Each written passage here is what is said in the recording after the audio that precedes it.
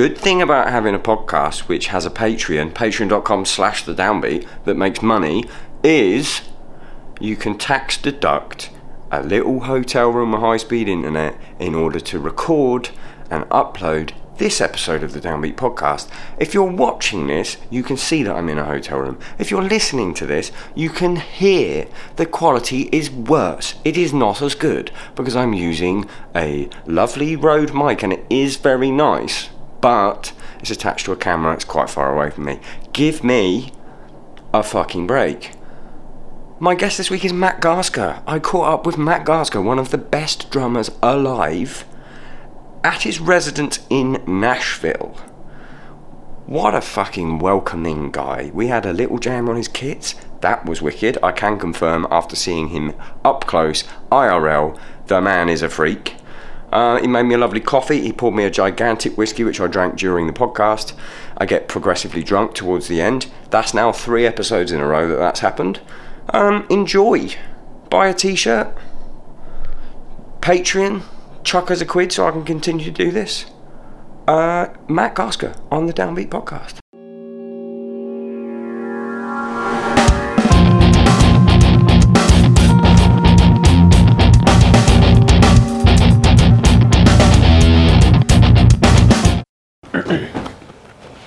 Take 2. Let me check I'm in frame. You're in frame. Cheers. Thank you for the coffee. Cheers, mate. What are we racist?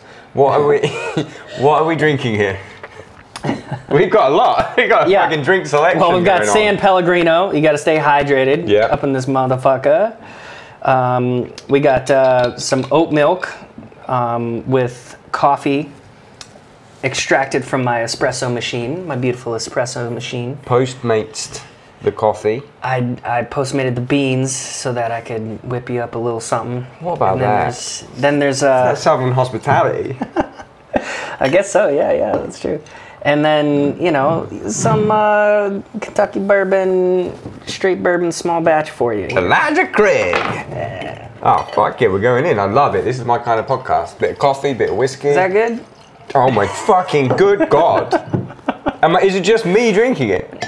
Come on. Yeah, I'm not gonna drink. I'm not gonna drink. I have to drink that much whiskey. You don't have to. It's a waste of a great whiskey. It's some nice stuff that I just poured you. I mean, I'm fucking drinking it. You're kind of on the hook now. Yeah, I thought you were gonna say stop. I wasn't even looking. It's 47% as well. Okay. That's good shit. That's really good shit. I mean, bourbon is my absolute shit as well. Yeah. It's the best for colored alcohol. God, yeah. It's beautiful. I'm going to ignore what we originally started the podcast on because we're on topic. What I want to talk about just right now. All right, what's that? Number 1, Matt Garstka. Thank you for being on the podcast again. Thank you for having me again. Second guest. You're the only guest that's been in person twice. Really? Everyone else is like a remote and an in-person, or they've just done one or the other. Do you find it's harder to do that? The remote? Yeah. Hate it. Yeah, I stopped doing remote lessons because it's tough. There's a disconnect. It's tougher. It's not impossible, but it definitely it makes it harder. The split second lag on Zoom or whatever is just, in terms of like a conversational, like I'm waiting for my turn to speak, you have to be thinking about what the next person says and then just trying to figure out, are they about to speak or do I have a space to speak? But the delay just ruins it. I can't imagine what it's like for remote teaching. For drums, it's tough because sometimes there's like a delay in the playing and what you're seeing, but you just got to kind of put it together. But then sometimes stuff skips, but then also stuff is mic'd up, right? So you're not hearing somebody directly. And that's the best advice that you can give, is from a place of hearing them directly. Hearing and the raw dog seeing sound. them and seeing their set, or seeing how they play your set, you can help people adjust things immediately, Do you do in-person lessons here, or are you out? You out on that? I do, but it's hard to get me to do it because I'm selfish with my time. I like to develop myself. You know, I like to.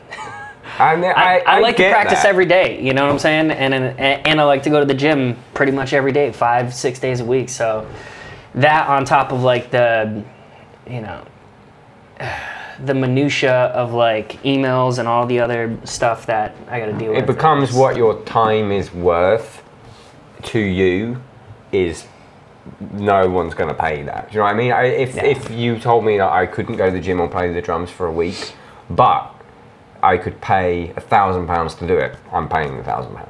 It's like it would. I get that. But surely you can charge elite prices for a lesson. What's an elite price? I've never. What's your lesson? I charge $150 for an hour. That makes sense. But like that's just I upped it like over the years because I realized that I won't do any lessons if I don't charge that. Yeah, because your time is worth. And like it's that what it's worth to me.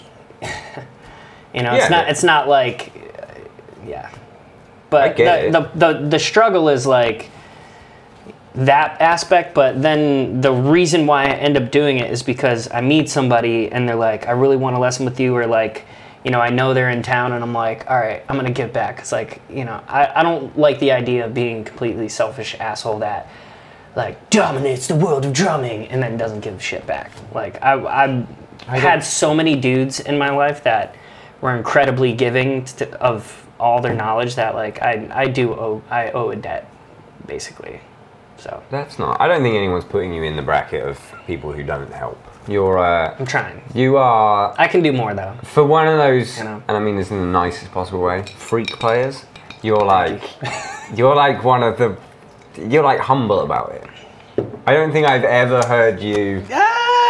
You know. No, I'm not. You're not self-deprecating, but you're not.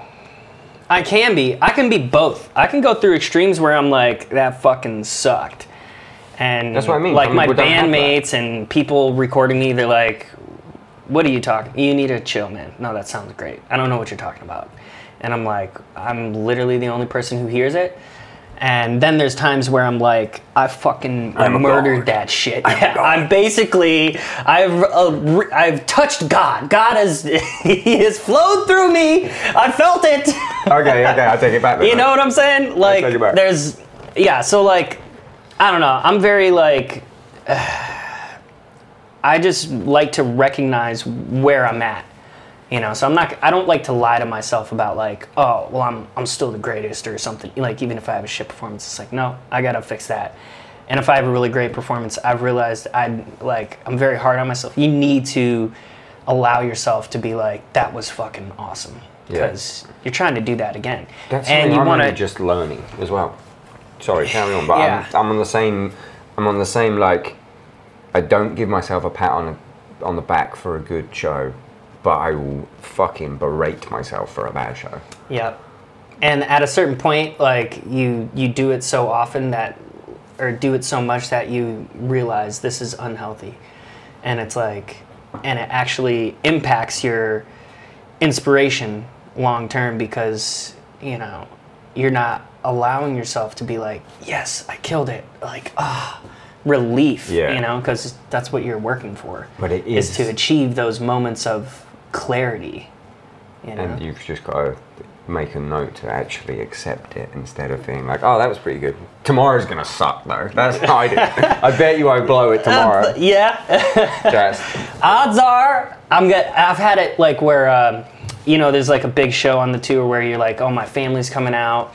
Or like, I'll never play good. Yeah, like I'll kill it the day before, and I'm like, yes, finally I've hit the tour stride. I'm gonna murder it. But like then the next day, it's like, of course I didn't play good. Or nights when I'm like, you know, I haven't drank at all for weeks or something, and I'm sucking. And then I go out and drink one night, and the next day I'm like, man, there's no way this is gonna be great, right? I drank last night, I don't feel great, and then I murder it just because my frame of mind. I play so good hungover. I don't know what it is. I think really? It's like the blood is so thin it gets to the muscle. That's my science. I'm like, maybe you know that part of your brain that like turns off like whenever you're drinking, it's the filter part where like, oh, probably shouldn't say this, but you just say it anyways. I probably shouldn't play this, but you just play it anyways. Think about it that way. Oh, that's fucking where you wisdom. It's just like immediately from your consciousness to like, I'm just doing it. Would you ever have a drink before a show? I have. Oh, I have. Oh, I recently, I never did it, and then last tour we did, I was like, you know what? It was first tour back after COVID, and I was like we're saying, like I beat myself up for having bad shows and stuff, and I was like, I'm making this dream job feel too much like work. I know I take my work seriously, but it's like I'm doing what people would love to be doing, and I'm like in a bad mood all the time because. And I was like, you know what? I'm having a couple of beers before I play. Then I fucking ripped, and I was like, oh no! And that whole tour, is like, it became just like, oh no, because you actually killed it. You did great. You're not supposed to do great when you drink it. No, it became like I'll have a margarita before I play. That's it. That's the level. And then it's like it was really good, but it was dangerous because we were on early, and then I'd be finished at like 7:30. You're like, I burned off that drink, man. I have another one. It's dangerous. I probably burned off 3 or 4, so you know. Yeah, I can go for it. And then I play good hungover, so it's a dangerous thing. Anyway, let me just. On the subject of this lovely bourbon and this lovely coffee, right? This is something that I've noticed. Musicians and food and drinks that have palate extremes. What is the connection? Because anyone that's like a musician, not just like, oh bro, I fucking play the bass, no offense, but come on, you're a bassist. Everyone who is like, I want to say virtuoso, but I'm putting myself in there, so I'm not going to say virtuoso. But anyone who has like a dedication to music, also coffee, whiskey, IPAs, like anything in that. Food, incredible food. Yeah, I think I know. Please. Okay, so please. Every one of those musicians has some specific taste in music. Like a lot of people are just even one-dimensional, where they like one style, but their taste within that style is like a specific palette. You know. Maybe that's what it is. Yeah. Something like that. And like then there's that's a good theory. For me, I like all different styles of music, but like it's gotta be the good top tier shit. You know, like I like I love all types of coffee. I like all types of fucking alcohol, but it's gotta be top tier shit. I don't drink fucking lower stuff anymore. You know what I'm saying? Yeah, but see, why that is like here's my theory on it. Okay. My theory on it is based on the skill required to prepare the fruits of the labor. Yeah. Yes. Correlates. Crafted. It's crafted. Like music is often crafted. And the reward you get out of the skills necessary is in line with the same as what happens in music. So you put the fucking work in, and then you are at the top tier, and the music you make is incredible. You put the work in, however the fuck they make that, I don't know, how you make whiskey or coffee. Yeah. Coffee's more of like, obviously a lot of it in the farmer and in the beans, but like the preparation is almost like you making that espresso earlier and being annoyed about your grind and stuff like that. It's the same as like, oh, my pedal settings were off. Like, you might as well have been in that kitchen going, oh, my pedal settings were off. But when you get it, when those pedal settings are right and you're ripping I fucking nailed it. You're getting it. And the reward not only is like nailing it, but it's actually, like the same with music, you nail it. The reward is the music sounds incredible, and the food and drink tastes incredible. I think it's a really interesting correlation. Yeah. I don't know like a virtuoso musician who is just like, oh, just give me an instant coffee. I don't know what a single one. They either just don't like it and they have some other weird little thing. Yeah, it's usually road crew guys. They're like, I'll drink gas coffee. I'll drink gas coffee. Okay. And no offense, I love you, but that's why you're cleaning the snare drum. You should have a taste. You should have a nicer coffee once in a while. You could be playing this motherfucker. I'm already in trouble for that. I think you're fine. I've said fucking far worse. Yeah. I very much so appreciate like learning the process of how a bourbon is made, or how like the coffee is farmed, or the elevation, or like the different processes they put it through. Like that always makes the experience more like, oh, okay, what am I sipping now? What flavor notes am I supposed to be tasting? I love it. I love it so much. Yeah, it's intriguing. If someone knows more than me about it, yes. and like they're walking me through it, it's exactly the same as I listen to a piece of music. Let's say you're walking me through. Let's say someone doesn't know about. I'm like, yo, check this out. This is what they do. The Mahavishnu Orchestra. They got odd times. They got like they play shit in like 19, but usually they're they play stuff in all times. Type of odd times, but like they'll add 3/16 for their 19, Yeah, and then like the listener understands that moment more, and enjoys it more. The same with coffee. The same with the more you learn the process, the more you get into it. I love it. Yeah, I'm all fucking. You like about being it. turned on to things. Love it, and especially someone just explaining why something is, and the same time someone I think it was Tool or something. The first time I was like, what the hell is going on here? And then someone went, oh, if you listen, he's playing a group of, he's playing a fucking dotted eighth note. He's playing a group of 3 over the top. And I'm like, but it's in 4. And then my drum teacher was like, yeah. And I was like, Ethiopian Guji. Like the correlation of when I first learned why a good coffee is good and why things that I enjoy in music is good. Love it. I'm all about it. I'm already fucking drunk on this. Amazing. I'm not. I've had enough. Thank you for having me here in your lovely My pleasure. Nashville home. I've seen the drum shred room. The dungeon. I had a go on the drum kit. If anyone is like a fan, they will know how many times I watched you rip that drum kit and just tried to be funny on the internet. And now here we are. I saw some videos.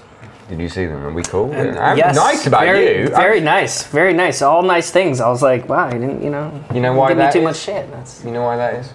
Why? Because you're natty. Because you're natty. I appreciate that. Subject number one. It's kind of funny, but like, there's always one that's like, no, man, this is obviously he's programming, or like I'm like, this guy, he must just be trolling me, because he knows that I'm looking at comment. He sees I've replied to a few. He knows. Like, those people, our guitarist was telling me about it the other day, like, not to be ageist, but those people, they're always between 16 and 20 years old. You never get like a 30-year-old going, well, this is obviously fake. Like, it's a troll thing. I think it's people feeling. There's a double-edged sword here with the nattiness, but people leaving comments on stuff that they think is fake, that clearly isn't fake. Those people want to feel better about where they are at, instead of putting the hard work in. But then you get the other side. So I did a video about that Infant Annihilator band. Do you know that band with the video has no microphones? Yeah. And it's. I still get 10 comments a day on that video of people going, well, actually, he's playing it, you can clearly see. And it's like, you are fucking deluded. What are you, like, there's people going around saying you're fake, and then there's people going around saying that's real. Yeah. I need to stamp these people out. And people are like, I think we need to do it as a drum nation. How do we do it then? I love just what you're doing, the work that you're doing. God's work, man. Thank you. Thank you. But so are you, because you put at the beginning of the video, this is what I like and this is what I see about your videos. You put it at the beginning. No edits, no samples. And then even then the comments are like, oh, why did you need to say that? Surely because everybody's quantizing their shit these days, man. You need to say it. And everybody's editing together comps too. That's something that I don't do.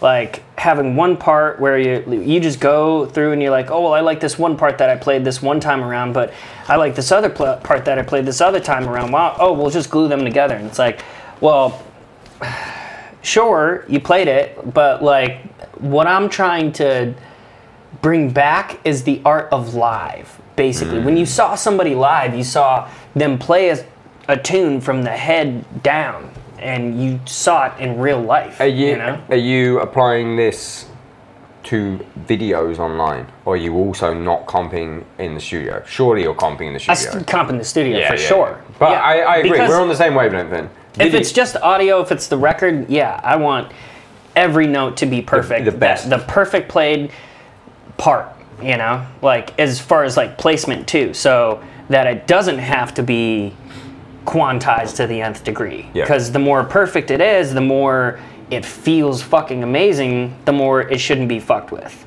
And that's why I take, it's usually like 4 to 6 weeks before a recording that I like hone that motherfucker in, so that when I go to play it, it's tight as an anus. Do you have a process there? Do you have this 4 to 6 weeks? Is it hardcore just hammer the whole thing and then studio, or is it hammer week off studio, or is it? Because if you're going to the gym, very interesting. So I want to. I don't care if these people know this. I want to know this. So here's what as far as like gym relates to it, the gym stays normal up until like, I don't know, 2 weeks or 3 weeks before. The week of, like, then I really start dropping off. It's pretty much just like cardio. Because it's not that, I'm going to be super stiff, or I could be. Sometimes it does like give me little, I have a little thing in my wrist happening or elbow. It's more really about having that extra energy that I'm like my normal level of exercise is up here, and then I'm taking out all that workout that I've been doing, so now I have this abundance of energy maxed out to dedicate to the drums. But like in terms of the 4 to 6 weeks process before you play, take the drums out of it, is there like take the gym out of it, for drums, is there like a split? Yes. Are you doing here's what it is. Yes. Up front you got to do like loading back. Like when you take creatine, it's like you front load a bunch of creatine or something. Okay, that's basically what I do with material. So I get material, and the farther ahead of time I can start putting it in my ear and like assimilating those movements and everything, the better. And usually I'll go through like 6 weeks out. For a couple weeks, I'll hammer on it pretty hard. Full songs? Not the full parts. Yeah. So I take it in pieces. And then I have a little bit of a break to where I'm not really hammering it so much, but I'm doing things like what I'm going to record. So like basically supplementing, trying to not only play the one thing, because I've had this happen where, you try to play the one thing, the one song, or the 3 songs or whatever, and only do that, and all of a sudden, a week or 2 out, stuff starts falling apart. And I think it has to do with like novel stimulus. We need some sort of, are you aware of this, like with working out? Like novel stimulus is like, okay, usually I do Stairmaster for 20 or 30 minutes, but instead today I'm gonna do battle ropes, and I'm gonna do reverse sled pulls just to change shit up, or go on the bicycle, It's different than what you're usually experiencing, so that differentiation causes your body to adapt more. So then when you come back to the other thing, it's less. You got to basically do stuff in waves. Like you do it in waves of lifting heavy weight, the heaviest to get to your 1 rep max. But before that, you've got to do all this volume. So like you're doing cycles basically of, you're cycling this stuff in and out. And it's kind of the same way with drums, I've realized, and especially if you play like a bunch of different styles, like, having certain materials cycle in and then cycle out, like it actually helps gain forward momentum and not get stuck in that place where you're in a rut and you're like, damn it, I've been doing what I'm supposed to be doing, and it's just feeling like I'm banging my head up against the wall. I'm not going anywhere. I've hit a wall. That happens to me if I just it's exactly the same. If I just go at it, here's the songs. I thought you might. Here's what I did before. I just want to do what you do because you're fucking great. So I'm going to tell you what I do. You can tell me. No, yeah, I'm curious as well. So what I did on the last record was real new to me, which was, in fact, it was post last record because I did it in the studio. There was a part I was having trouble with, and I put flex time on in Logic, and I took it down to 50%, and I played the song at 50%, and I was like, oh, and then I played it at 60%, and that was me applying like gym logic to it, and then I played it at 70% and 80%, and by the time I got to 100, it was so much cleaner. Yeah. You ever do that with like all the time? That a lot of times that's like my starting place. As like with animals, you know, a lot of it is speed, and it's like, you know, playing. I can play something at speed, but is it going to be the thing that I want on the record? The thing that's going to be the most badass thing? Not necessarily. So like, you know, I'll go through basically a process where I'm trying to play, you know, whatever I can at first and see what comes out naturally, and try to document that, and then go into the process where now I'm gonna slow it down and start to just do a bunch of I do a stupid amount of variations to like each part, and partially it gets the every little part and every little detail in my ear, but it also like, you know, it gives you a crazy amount of options, you know, if you can come up with a bunch of like weird ways to come at it. What's the writing process? What's the writing process? Yeah, like, well, for so like animals. A lot of times, like, you know, this doesn't necessarily apply to animals because like we're writing it together. You know, it's not like I'm just being handed something and then I'm like, okay, what can I do over this? But sometimes it does whenever you're writing in the box, which is what we do, and you're, you know, typing in what you're gonna basically clicking on MIDI notes and going, what would I play here? Okay, yeah. I know what I would play, and then. So is that how you write? Right. All three of you in a room? Yep. Computer? Yep. Someone has an idea for a part? Well, it's usually Tosin. He usually starts the song off. He usually has like, you know, 4 or 5 parts. Sometimes it's only like 2 or 3, and then the song goes in a completely different direction. But so, yeah, like Monomyth was basically I brought all this. Open my fucking mouth to say, okay, so Monomyth. that was my rhythms that I brought. I was like, there's a motif. That whole song is a motif. That's right. Motif, like, yeah. The 2, 3, 3. It's basically 5, 7, 7, 5, 5, 7. But the 5s and 7s are made up of 2s and 3s. Yeah. So and 2, then 3, it will go 2, 2, 3, 2, 2, 3, 2, 3, 2, 3, 2, 2, 3. And then, yeah, because that song, and then it comes in. So when I hear that song, I'm hearing. Well, it was originally in triplets. It was really motherfucker. But like then, you know, as we're writing the tune and like they're coming up with the guitar parts, because I didn't have like melody. I'm like, dude, please don't use like we've done this before where I come up with like some crazy rhythmic thing, and I've got all these patterns, and a lot of times like I'll have like a demo that has like notes, but I'm like, don't use my notes. Yeah. I'm like, there's coming from a drummer, you guys come up with way better harmony. But yeah, it was originally in triplets, and as we're writing it out, I'm like, yo, what if in the beginning I just fuck with them and play like straight like like almost like some new metal shit or something, you know? It's fucking and then when it switches, it's fucking amazing. Yeah, it was a little bit of I don't know what it is. Just fucking with people, I guess. So, and there's a lot of that. Brain Dance has that as well, like just the quintuplets. No, now it's in 4. No, quintuplet. You know what I mean? Well, it's truly 16th note, groups of 5 and 16th notes, but the way we play that part in Brain Dance, like I really am like hammering like as if it's quintuplets. But it's not. The but it's illusion not. of quintuplet. The Yeah. shit. Yeah. That's the shit I love. Yeah. That's the fucking natural coffee bean. Like the first time I had, I love it. Wait, there's blueberries in this coffee. Yeah. That's my fucking shit. So monomyth, you come to the table with that pattern. Yeah.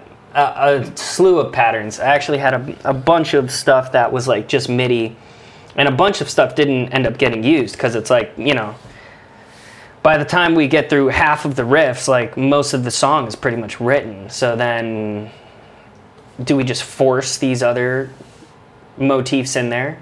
You know, it's like, no, we don't need them.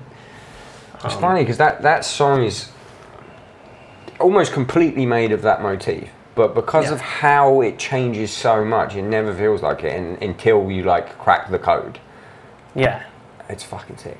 Thank you. There's a lot of me just saying, it's fucking sick, it's fucking sick. Everyone that's on the podcast, I want them to be on the podcast, but there's certain people, we were talking before we had to re-record this stuff, all of this setup and stuff, if I'm interviewing someone like you, sorry to fucking, but like, I don't mind the setup. I don't care about the setup because I want the chat. If it's like a press, if it's like a press thing and it's like I run out of a cable, this is out of battery, let me just charge this, let me get the extension thing, and it's like, to talk to someone about a guitar and an album I don't like, I'm not gonna care. Fuck that, yeah. I don't give a goddamn shit, although... That's actually, I think it's in your favor, because like, you don't do things authentically, or you don't do things inauthentically, so...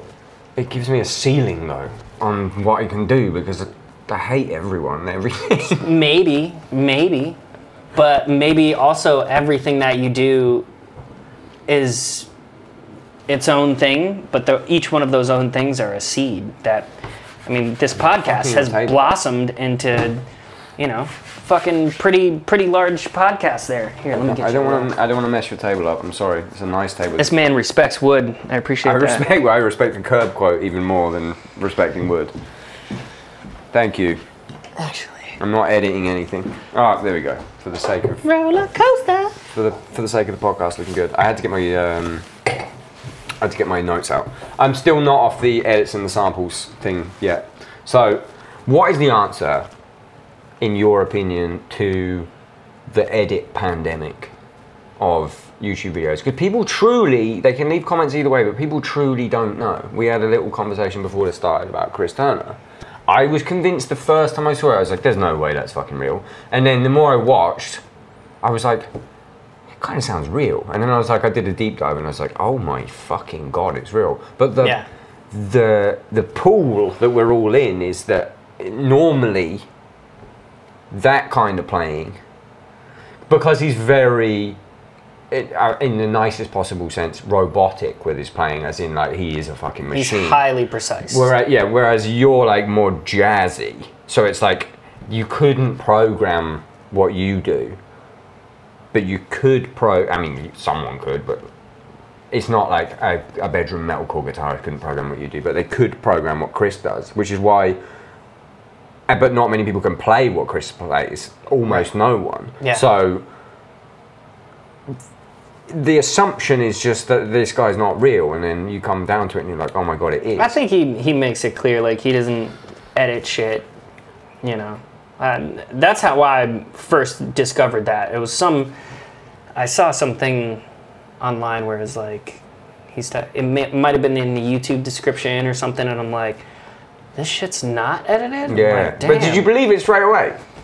At first I'm like, this is one of those sus guys that like is probably, I'm natty. Yeah. Use that with mine. That's what I thought. Yeah. But like, how do we fix it? Everyone. I think it has to do with the drum community becoming better informed, and it's ideals too. Like, not everybody has that ideal. There's people that are like, whatever, man, it doesn't matter how the music's made, just as long as the fucking music's made. I don't give a shit. And I agree with that with music. Physical listening of music, I kind of agree with that, because synthesizers and shit like that, you know, using technology to your advantage. When it's a video, let me say this though. There's something magical about humans. We have an ability beyond AI to assimilate things and to like play things in different ways. You know, like you can't teach an AI to do what a human does with music, to distill it. They will come up with nothing new. That's always what happens. Zero creativity. You can give them the formula, but they won't create anything new. And I think humans, over time, we are expressing human emotions, and we're doing it through music, and other people feel that quite literally sometimes. Like I'll get like goosebumps on my skin. It's called like auditory fission or something like fission or something like that, where it's like a passage moves you, like the entrance of a solo or something like that. Some people don't get that. Yeah. I didn't know that. I thought it was just a normal thing. Like, when you're deeply moved by a bit of music, that's just what happens. But apparently it's not normal. Well, that's the thing. Yeah. I don't know. So I think, like, people's eyes just need to be open to, like, you know, it's not all about precision. And I know I'm, like, one of the precise guys. You know, my stuff is pretty, like, I go hard on valuing that. But, you know, through my journey, I'm, like, assessing what players do I love. And it's not just clean players, because there's players that I hate who are absolutely 100% clean, played no wrong notes, but they do nothing for me. They have zero character, they have zero sustenance or soul or grit or personality, whatever the fuck you want to call it. They ain't got it. And like, music without that personality and human element just becomes like antiseptic. It becomes the formula. The formula rules. The formula becomes, you know, what people are fed to and are conscious of. And if we can, to that, and we can't break it because they think they hear. I tracked one album without editing anything, just for the sake of it, and there was like people saying like, "Oh, the drums don't sound right," and it was because it was like a metalcore album. And it's like, well, that's because in metalcore everything is completely gridded, and I've not done that. Obviously, it wasn't great, but like it wasn't a bad performance. But people are used to hearing it. Same people are used to hearing that Paramore sample, that Paramore snare sound on everything. Yeah, and then it becomes homogenous.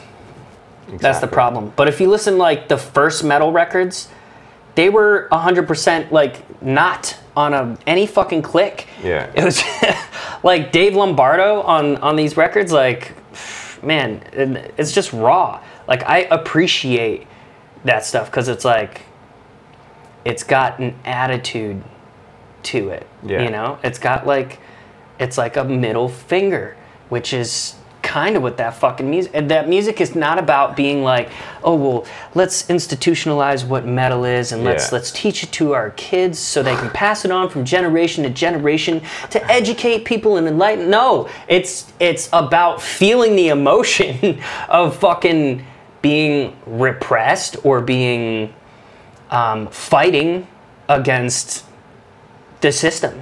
And a lot of times, like, music can become a system, like, over time. Like, we create a genre, and then it becomes a system of rules and normalcies and vocabulary and all this stuff, which is good because it's a culture, but then it starts to become the box that people have to fucking live in. The normalcy. That's what I'm afraid is happening with this sample shit. It's a fucking box that people are being thrown into and not going to get ourselves out because too easy.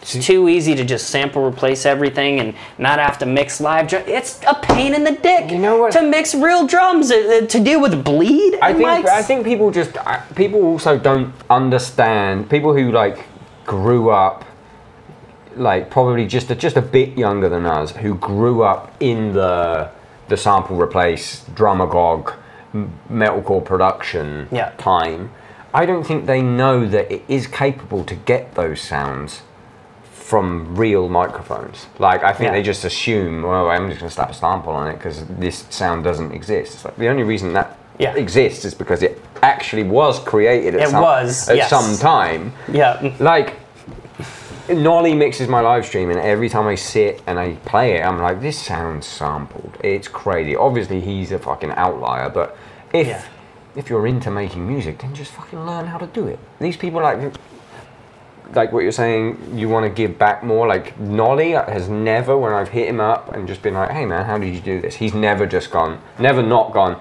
oh, this is exactly what I did. Do you want me to send you a preset? I love that. Like, people just... Well, it's also easier to do that when you're a legitimate bad motherfucker. And he is. True. Like, he has worked on this craft so much, like, he doesn't really fear. Yeah. And I feel kind of like that when I'm teaching shit. Like, it's like, I honestly, like, here it is. Like, I've given so many people my materials, you know, and I have my website too. Like, that's fully available for people. Check it out. We talked about this the last time we had a podcast. Your single kick lessons. Oh, yeah. I saw great sales from that, It absolutely fucking changed my kick life. I still go through it. It's still part of my warm-up. I do too, actually. It's fucking awesome. I'm giving, like, my shit away. Yeah. But, like, at the same time, it's like, you know, I've had years with this stuff, and, you know, I don't know.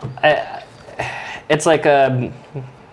Yeah, it's a level of you're not fearsome that you can't recreate or, you know, level up, and also a level of, like, just being a chill dude and not being like there are some gatekeeper. There are dudes that are, you know, it's like, oh, how'd you play that insane lick? Oh man, this little, man, I don't know, it's just like, and no idea. They don't want to give it away. They don't want to give it away. What's the worst? Or they can't. They literally can't. What's the worst that could happen? In like me giving any of my stuff away, I just think, what's the worst that can happen? Oh, I'm gonna help everyone else level up, and then, like, people don't forget who helped them and where they learned. Like you were saying earlier, there was many people that helped you with licks, so you try and also bestow some of your knowledge. There's like, the worst that could possibly happen by people giving their secrets, like Nolly giving his secrets or everything, the worst that could possibly happen is the quality of everything gets better. And if you want to maintain to be an outlier, then you will have to level up. So, and you're not going to, because you've already displayed the discipline required to level up. So the only thing that can possibly happen is the musical society gets better. Yeah. So we should all just give everything out. Yeah. $150 an hour, though. I was going to say there's some price to it, you know. No. But I think this is what we were talking before about my Patreon, patreon.com/thedownbeat. Give me £1 and only £1. We were talking about that before. I think your online lessons are priced perfectly. They are quote unquote cheap, but that reflects the society we live in. A lot of people don't have enough money for these things, and yes, they may be intrinsically worth more if it was a one-on-one lesson. But when you add, the same with the Patreon, when you add the volume of people that require it or want it because of how good the product is, then that as a whole creates the amount of money it's worth. Yes. I'm not going to ask you, but I truly hope it is doing well for you, because the universal function and the single kick stuff, and is the linear lesson, there's ghost note lesson. So I have the single kick, universal function, and the linear one. I should hit you with the ghost note too. That's a good I mean, I paid for the others. I will happily pay for the other ones. Honestly, universal function, just I'm still working through it. It's a bitch, dude. I am too. Like, honestly, it's like, that stuff there's so much material there that like you have to cycle through it, you know. But like the idea is, you know, have a pulse keeper and then play all this other shit between your left hand and your right kick, and create freedom so that you can be a badass. Do that effortlessly. Yeah. Be a fucking absolute badass. Let me check my notes because I have. I'll seamlessly edit this. Okay, this is. I've got so much to talk to you about. I love having someone I care about. Okay, so another thing that I've heard you talk about, and you are the only fucking person. This is why we get on. Real, recognize real. You are the only other person that I have heard talk when asked about does lifting affect drumming. You've replied correctly. Everyone else has gone, oh yeah, it makes me fucking amazing. It makes me a fucking beast. It makes me this. And then I can't remember if it was on a Twitch stream or it was on something. And you were like, you know, sometimes it stiffens me up. Sometimes it's worse for me. Yeah. But I love it so much. I'm not going to stop doing it. And that's exactly how I feel. I'm definitely, if I lift and then play, I'm so fluid. Everything's sick. 2 days later, I'm a bit stiff. Yeah, bro. It's like that lactic acid is not gonna just go away because you want it to, and apparently that's part of the growth process. Like having that lactic acid in there does something to help it grow. So like if you're trying to counter that constantly and avoid that pain like a little bitch, you're gonna not get as many gains. So I'm like, oh great. Did you find so when you started lifting? Did you find the drop off immediate, or what? Was there a drop off? Was there like a, you know, as in like playing wise? Is there certain things you cannot do same day or 2 days before? Or let's say you're on tour. Are you lifting on tour? I do, but it's very minimal. It's basically like I'm taking off of lifting for the tour. I do enough stuff to like maybe give me a pump to like keep me active so I don't lose everything, but I'm like breaking down muscle too, and really it's like I just really want to gear myself 100% towards the drums, like so that the only thing my body has to recover and focus on is getting sicker at drums. Do you find that in a tour, like you mentioned earlier about hitting, you know, the level in the tour where you're comfortable and like you're ripping, do you find that comes in waves? Do you first couple of nights are a little bit shaky and then it gets better and better, or like me personally, first couple of nights suck, it gets better, I hit my stride, last week of tour I play like absolute garbage. It can be like that, yeah. Basically, that's that. I kind of experienced a little bit of that this last tour. I think we just needed a little bit more rehearsal to start with. We hadn't toured for like a year plus or something, or maybe 2 years. So like, there's like some nervousness there, and just for whatever reason, I can never get rid of it the first couple days of tour.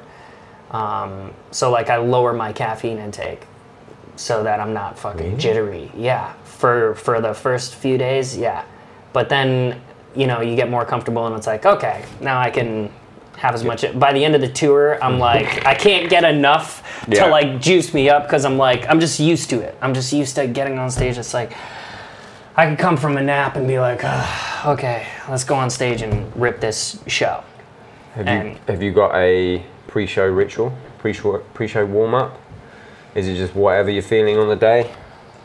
Nothing? I guess it's a ritual when I'm first starting the tour, but like as the tour goes on, it's less of an important thing. Like I can literally, like I said, like wake up from a nap. Once you're in it on tour, once you've adjusted, but you have to do, like that's like 10 years of touring with animals and doing this shit at that high level to where now I can just like wake up randomly fucking do it. Any songs on the new record still kicking your ass, or are they all... Monomyth, of course. That one is like to get everything clean, 100% clean in that one. Is it hands tough. or feet? That's the feet. tough part, yeah. Feet, bro. Because like, there's nuts. periods I go through where I'm not using any double bass, just because I'm like, I play like a lot of like R&B, neo soul shit, and like funk stuff, and like rock, you know, and also just like jazz shit too. Like, you know, you heard downstairs, Nice. like I have the little jazz kit. I fuck around on that every morning. I'm going to interject that into the podcast right now.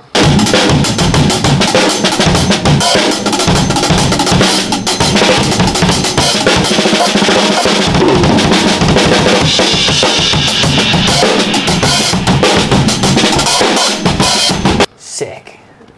Now we're back from watching that. It's like I know what I'm doing. I fucking don't. But that's sick. So what do you do? Like, let's say you're like it's a 6 weeks out from a tour. Like, From a are tour you or a record? tour? Okay. So you're about to be on the road for, let's say it's a 4-week run. Okay. So you don't have to fly over to Russia or something. It's going to be in your, you know, your stomping grounds, Yeah. Europe or UK. What does your regimen look like? What does your lifting routine look like? Are you still lifting heavy as fuck? So tomorrow, 1 year ago to the day, I broke my back. So not at the gym. I broke my back. I literally fell and fucking broke my back. And was it during sex? no, that would have been extreme. No, I broke my T8 vertebra in my back, like literally a year ago. Jesus. So since then, I can't go heavy on squats. That's the only thing, because it's exactly where my barbell goes. So I've moved to hack squat for that. I still squat, but I can't go heavy on that. But what I've noticed from that is, from not doing that, is heavy squats is the one that fucks me. I can go heavy on a hack, I can go heavy on a leg press, I can go heavy on whatever. Something about the lower back activity in the squat is what fries me for drumming. And since I've stopped that, my lifting does not change through like pre-tour, tour. What does change is my drumming. So the area that I fucked in my back is like mid-top. It's fine, but where it happened, and it's getting better, where it happened, the muscles are stiff around it. And it's a very specific problem, is that, you know, like to play 2 kicks in a row. Obviously, you've done it. I've seen you do it. You know. With one foot? Yeah, toe hits the first one, full leg hits the second one. And whatever your technique, if that's your technique, your heel up technique. At a slow speed, if my back is locked up, there's a flexion that has to happen at that point where it just won't happen. It just doesn't happen. So what I now have, and it's like, it's 170 to 190. It's not even fast shit. It's like a boom, ba, boom, that. It will just not happen. Wow. So I've developed 2 ways to play the set. This is aside from the gym, right? Because of this injury, I developed 2 ways to play the set. When my back is flaring up, when my back is fine, this is how I play the set, which is how I normally play the set. Yeah. 1 footing, everything at that speed, whatever. Then I have, my back is fucked up. My back's locked up or whatever. It's not like the end of the world. I have now a backup way to play the set, which involves a lot more 2-footing of slower stuff, which was actually really hard to do. A lot more playing with my left foot instead of my right foot. It doesn't happen with my left foot for some reason. A lot more playing with my left foot. So I have this backup section of my set, which I learned for the back injury. But what I've also found is that I can flip-flop between the 2 sets now. Even my back's not now a problem. Right. But if I go too fucking hard in the gym, and I'm playing and I'm like, oh, I feel pretty burnt, I just swap to the other version of the set. And I do like 2 days playing that version of the set.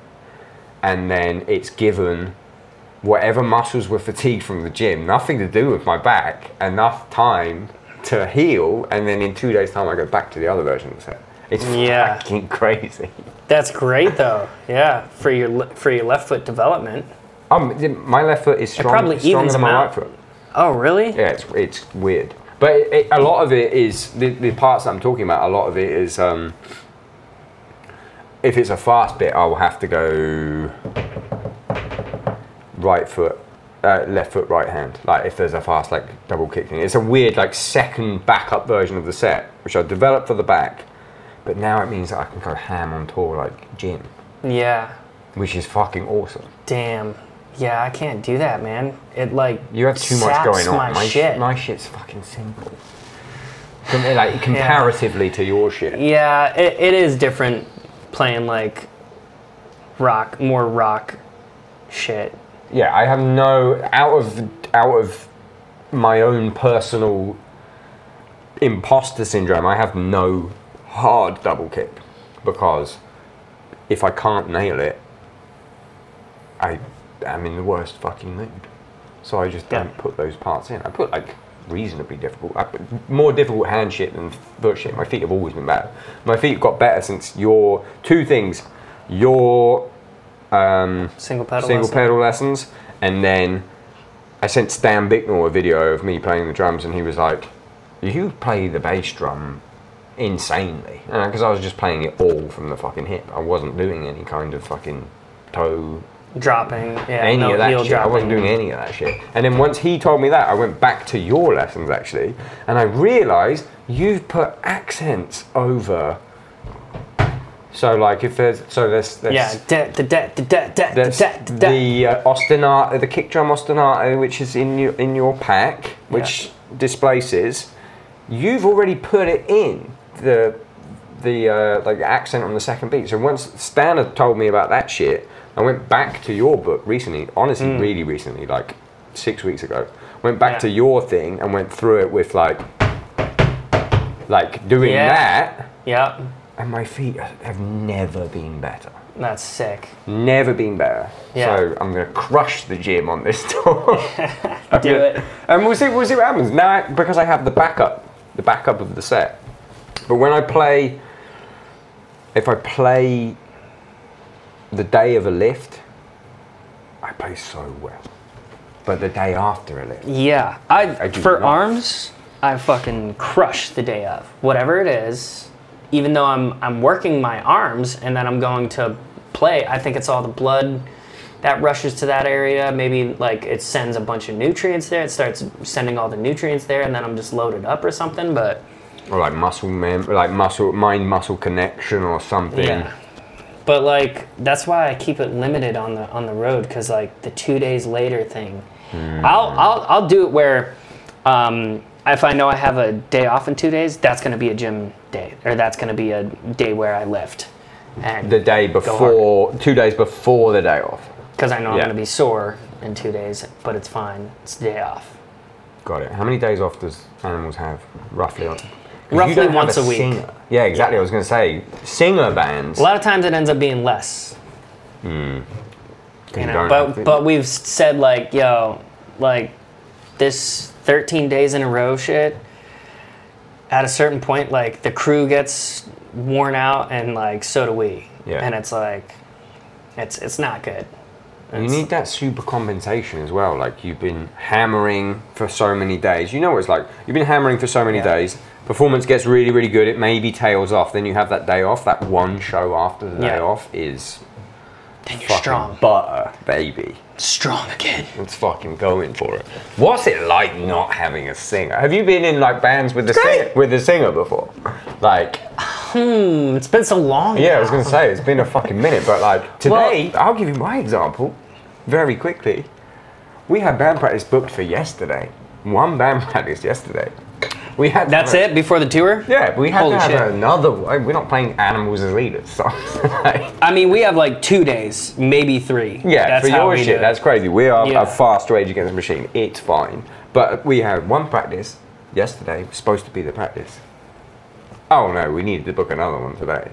I don't think it was any of the musicians' fault that we needed to book another one today. But like, you don't have that. What's like? You've got crew now, but like, have you got a drum tech? Oh yeah, of course. He's been with me since like 2014. Does he do everything? Minus sound check and show. Yep. Isn't it just the fucking best? It's amazing. It makes you enjoy your instrument so much more. Yeah, it's pretty fucking incredible. But he's like a Leatherman tool. He does like everything. He's like kind of wired, just as a person. He likes to smoke weed a lot, but it doesn't impact his wiriness at all. Yeah, I don't get it. I'm like, you actually need this medication. Yeah. Otherwise, you were like too like, oh, and it's like it's too much. But like he handles laptop. He does a lot. He's pretty much like the stage manager. Is like he is in charge of a lot of stuff and. Yeah, he's like I said, like the Leatherman tool. He's our guy that we can't go on the road without, basically. Have you got? Is there guitar techs as well? Surely. Yes, one guitar tech. One guitar for tech, both Javier and Tosin. And then drum tech. Yeah. It's such a small touring party. Yeah, I think wonderful. 8 or 9 people total. I mean, that's actually bigger than I thought it was going to be. Yeah, because you got so drum tech, guitar tech, tour manager, merch, lighting person, because now we've got this light show where it's like we really need the same person doing it every night. What else? Lights must then be the 3 of us. More important with no singer, like the lighting show. Yeah, I think so. It's like an extra instrument. It's when like you get a good LD, more it's an like abstraction sort of thing, Having no singer, but still people sing da da da da da da da. That must feel fucking good. Yeah, that's pretty cool. That's fucking sick. Yeah. I haven't seen you guys since we were in what was it? Carbon. Manchester. Carbon. Yep. Animals Carbon. We're doing a tour with them in the fall. Is it announced? Is that allowed to be I think talked so. about? Yeah, we'll just talk about it anyways. UK Euro? No. America? It's gonna be US. Yeah. America? No good for me. Band's fucking crazy. Elliot? Yeah. Crazy. I love him. I gotta get him on the podcast. You do. You definitely should. He's a huge Vinny head. Vinny Caliuta. He's like. You can tell. Yeah. He's like him and you. It's like you're more obviously influenced by like the greats. Like fusion guys. Yeah, but like when you listen to Carbon, as like a listener, you just think, oh, it's a fucking crazy metal band. I don't understand what's going on. But then when you talk to Elliot and you see us playing, you're like, oh, okay. What metal drummer knows quintuplets and septuplets and all this other shit? He used to have something. You know what I'm saying? And like plays them. Fuck, man, the fact they have no click. That is, that's man. Sometimes they feel shit differently. Like literally, they're thinking different things, time signature wise. It's an alien. And like some of the transitions, it's like it kind of feels like that sometimes, but like because there's these little like. The hangs. Yeah, just a little bit where but it's like felt. So I think they're on the precipice. They are like actually probably more forward. Animals is more like in the pocket in terms of like everything is pretty much gridded. We're on a grid. Yeah. The only times we're not is like in something like Monomyth where it's like, okay, now we're replacing 2s and 3s with 3s and 5s.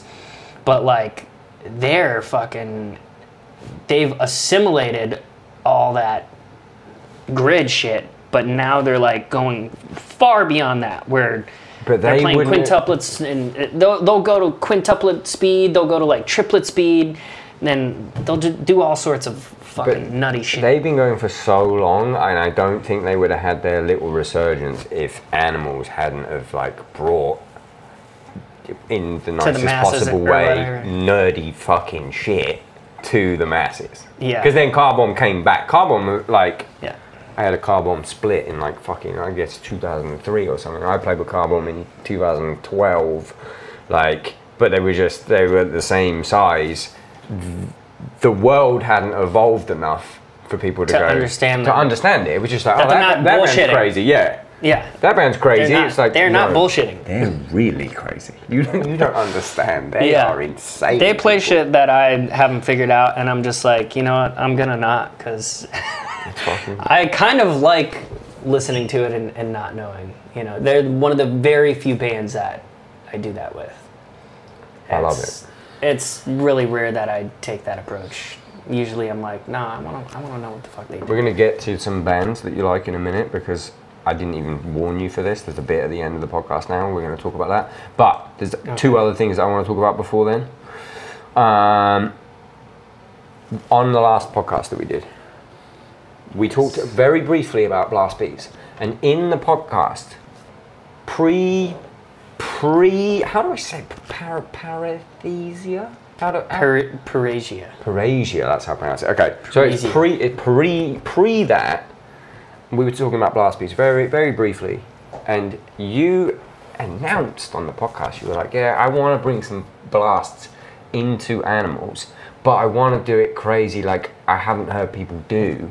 I want to do like putting groups of, 3s or 5s into the blast beat. Red Miso. Boom! It fucking happened. It happened. You said it, we talked about it. And then that's crazy. And the pattern, whatever it is, I don't know. Off the top of my head, I don't know what it is. But the left hand is accenting it. Yeah. What is it? It's in the fucking crazy. Oh, it's in microaggressions. What? Yeah. I remember you fucking pull this up. No. No. Yeah, where my left hand is going, there's another all one. the downbeats, and the kicks are on the upbeats. No, there's another one. You're talking about the breakdown of Red Miso? Yes.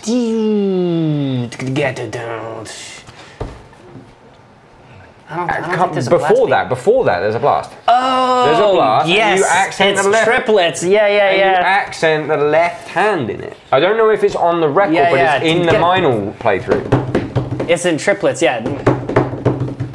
That's exactly it. I'm doing It's like fours with the left hand. Yeah. But it's in triplets. I fucking know Yeah, this yeah. guy's parts more than him.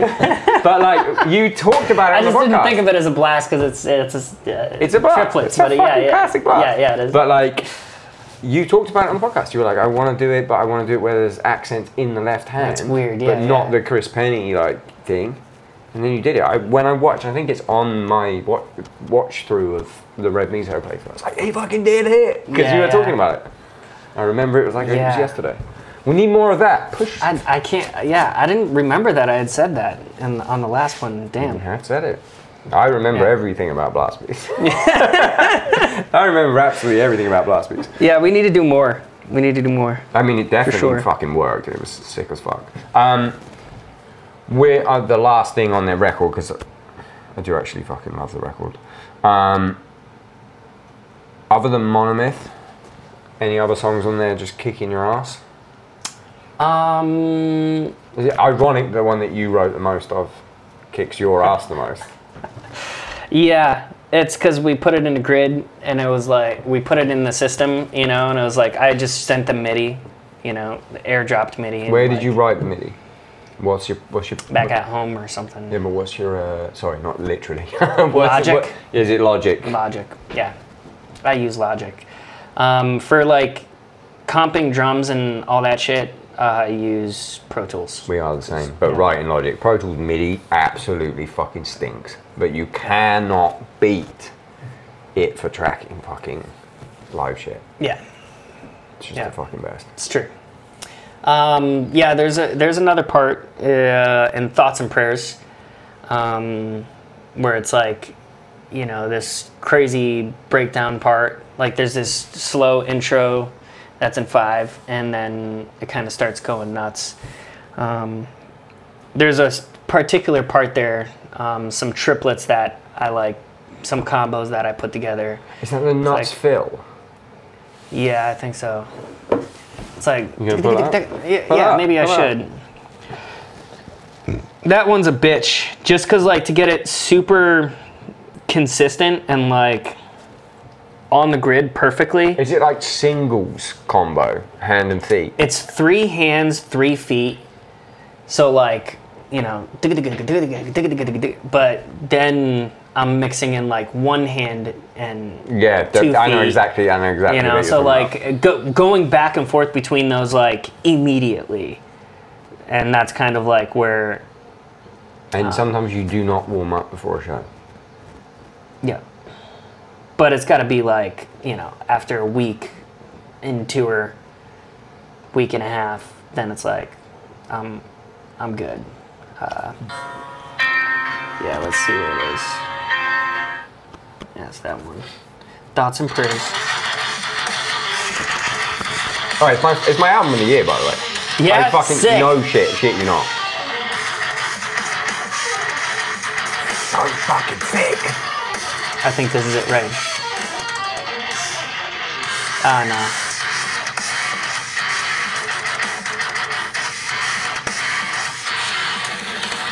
Here. No, next time.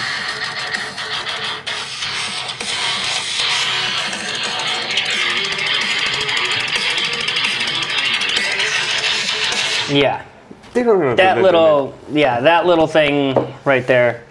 And like red miso, the before I start blasting, the very end of the blast, you know, before I start doing that, there's like straight up, you know, 16th note triplets at 132 BPM, which is kind of like, fast. Yeah, for me it's like kind of at that point, but it's like a very short period of time, and then with the right hand I'm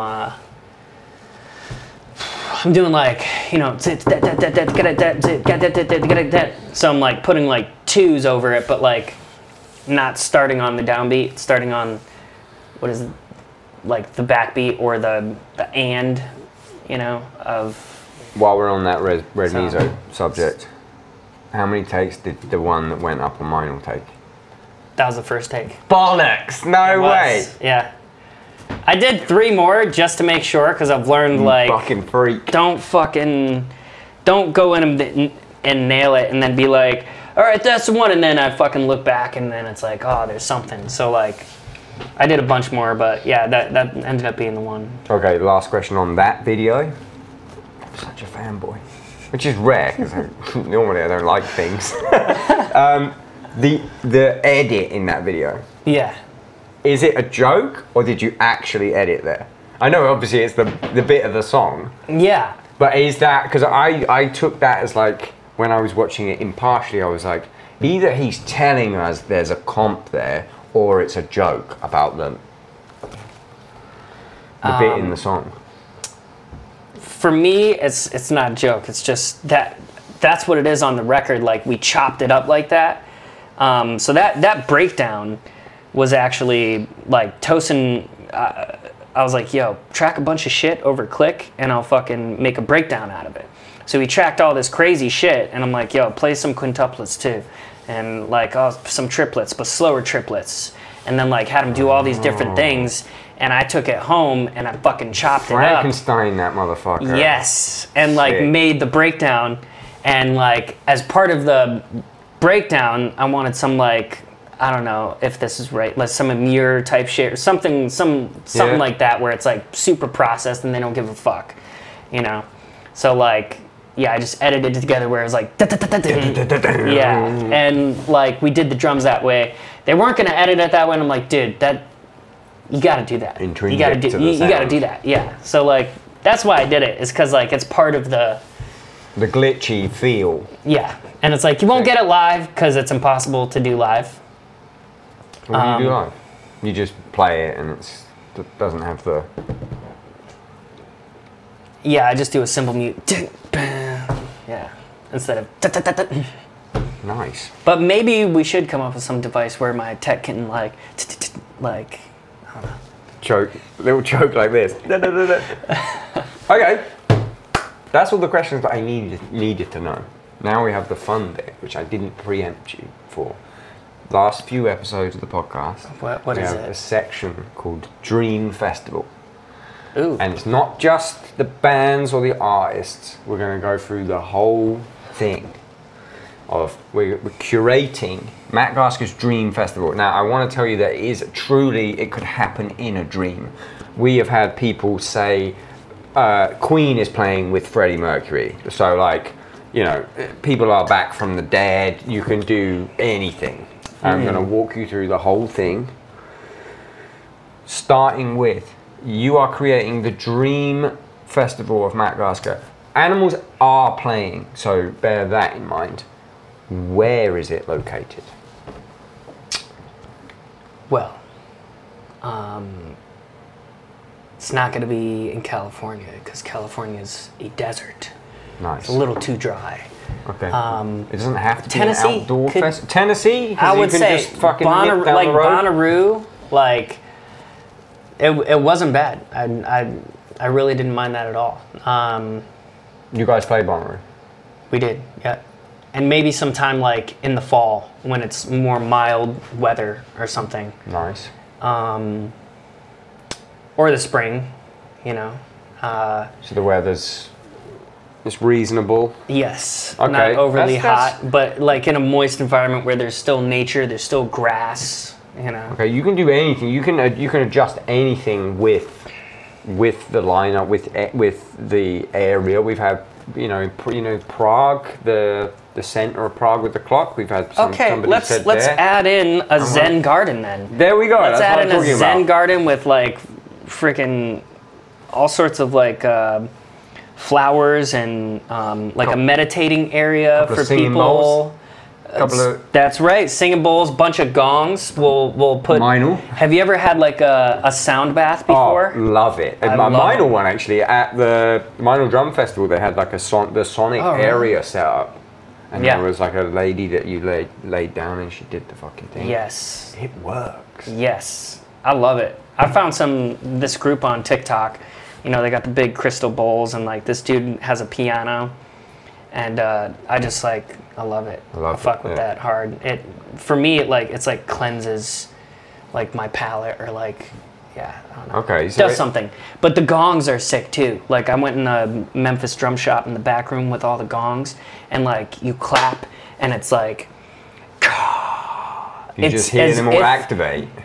It's as if you are in a giant cave under the earth that has water and mist over the top, and like that's what it sounded like when I clapped. You hear the fucking sound wave. Yeah, it was fucking incredible. It was like okay, so now we're cooking. Then I stood in front of this gigantic gong, and he rung it out, and it felt like I was at the top of a mountain and there was a portal opening up behind me, and it was like going through me. Like it's different than like wind hits you and like doesn't go through you, obviously. The sound waves are way longer. They go through you. Yeah. Like it's not like being at a heart. show where you're like, oh, this is loud.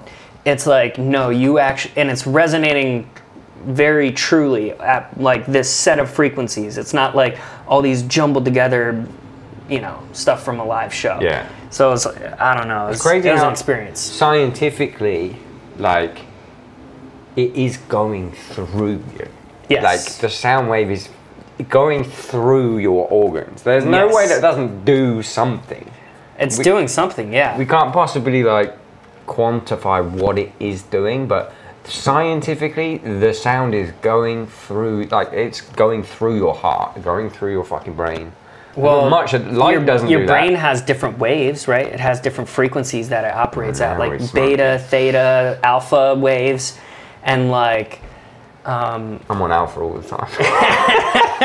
I'm switched on. Even when I'm sleeping, bitch. Full alpha. But no, yeah, that shit. The wave, the frequency thing, like with sound, I think that's why sound is music is more, without sounding insane, like touching, because Felt. it's Yes. physically, it felt, and although like that sounds like it's coming from like a woo-woo place of like, oh, No, it's quite literally. it's quite felt. literally Yes. enters your body and leaves your body. That's how it fucking Yes. works.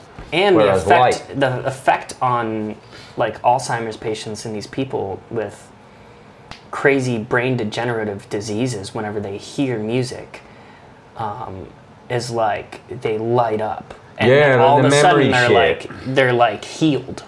It's as if it's like that, you know.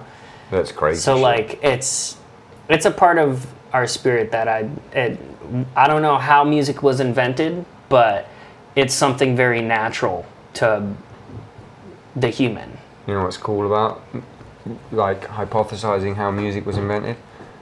It was 100% drums first. There was like, as in, it was Or fucking vocals.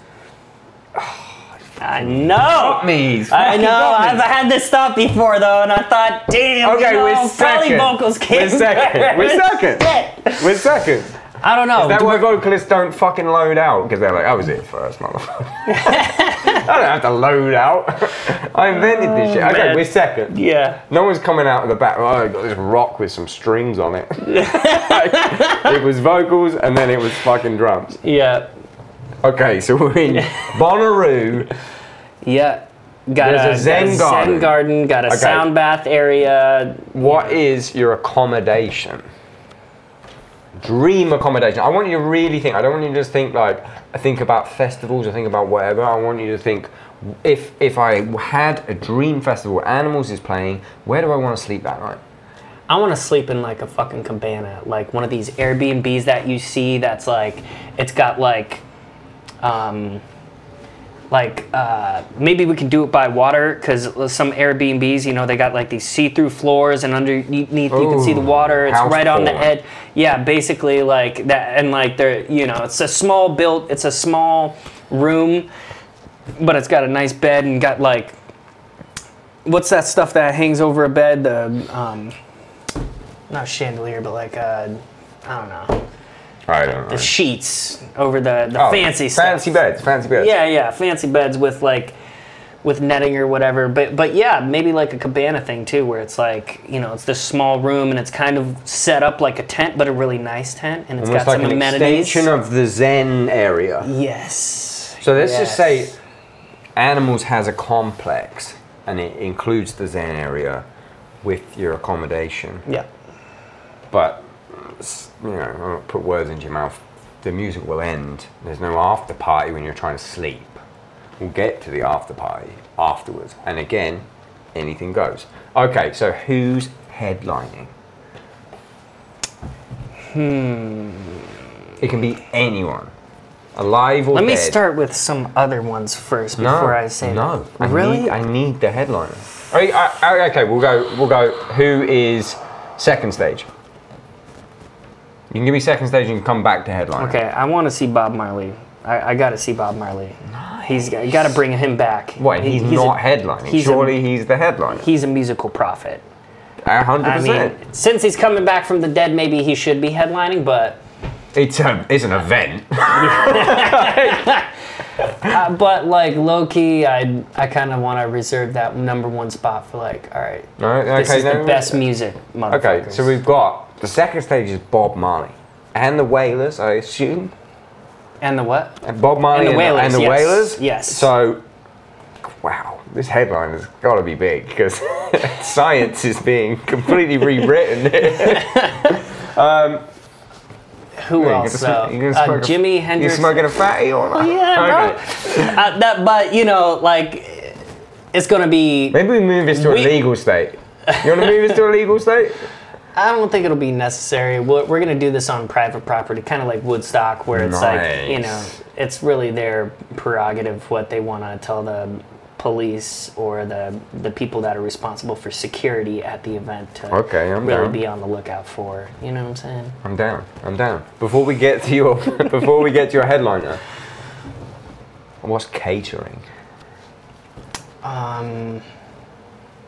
Think of it, you're there. Ignore the fact that you're going to watch Bob Marley. You're there. Animals is playing.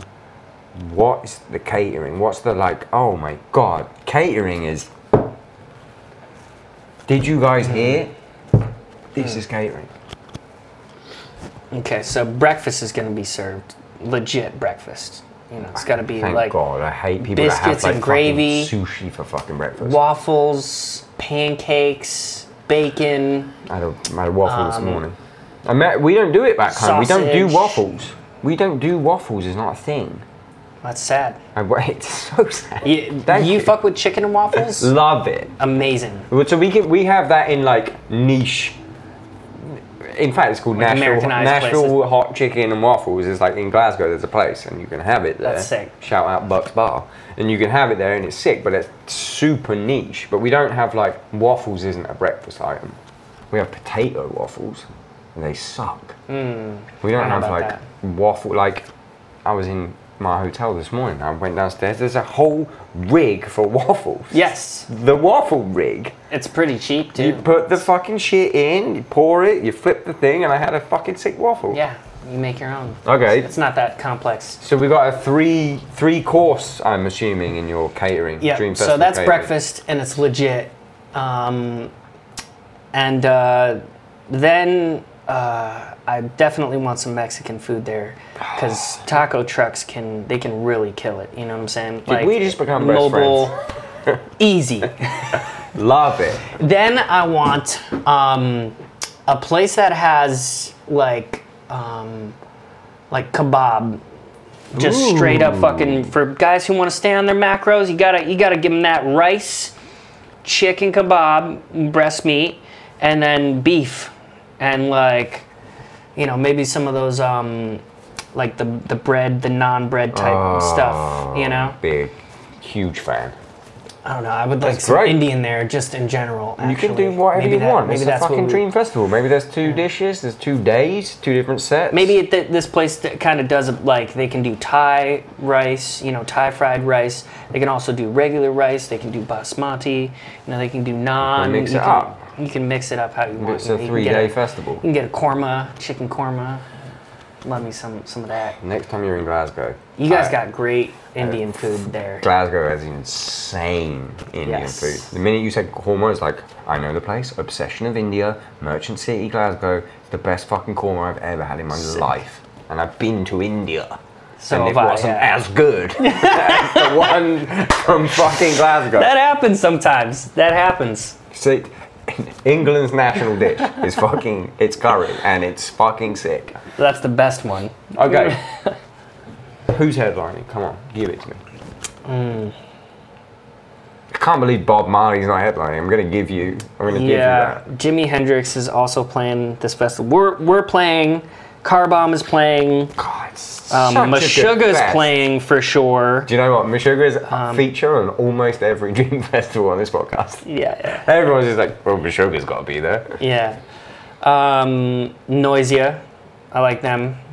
Like a DJ. They were like, they started like dubstep sound, but they're sick. Who's the head? Give me the top 3. He says, you've gone nuts here. Okay, Chicoria. We're going to bring back Chicoria for this one, too. I thought we were going fusion. I thought we were going to get that. Well, we got to have them there. Yeah, we got to do that. Who's playing drums for Chicoria? Because you have a fucking plethora of people to pick from. Who you got? Or are you going to invent someone new playing with him? I mean, I could do the gig. It's a dream festival. I think it's my dream gig. I think that's locked in. Surely, if it's your dream gig, that's the headliner. Yep. Chick Corea Electric Band with me, Matt Garstka.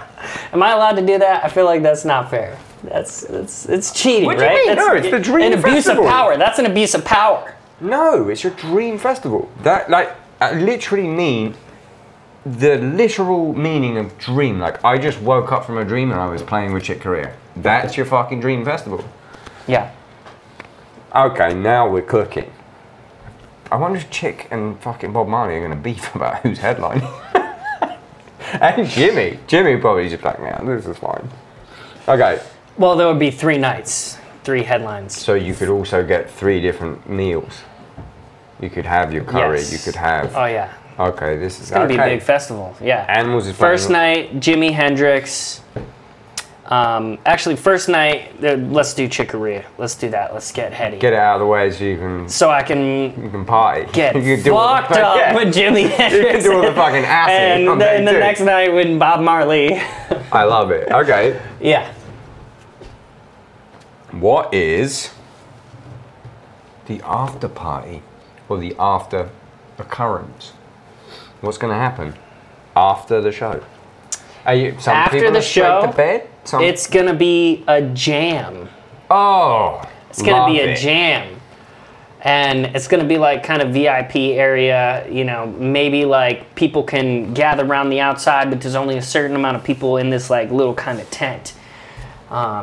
I love that, and it's just like 200 people or something. Do you know what? You're the second person to say that on the podcast. Like, after show is a jam. Why doesn't that just happen? Like, it doesn't happen at a festival. Yeah.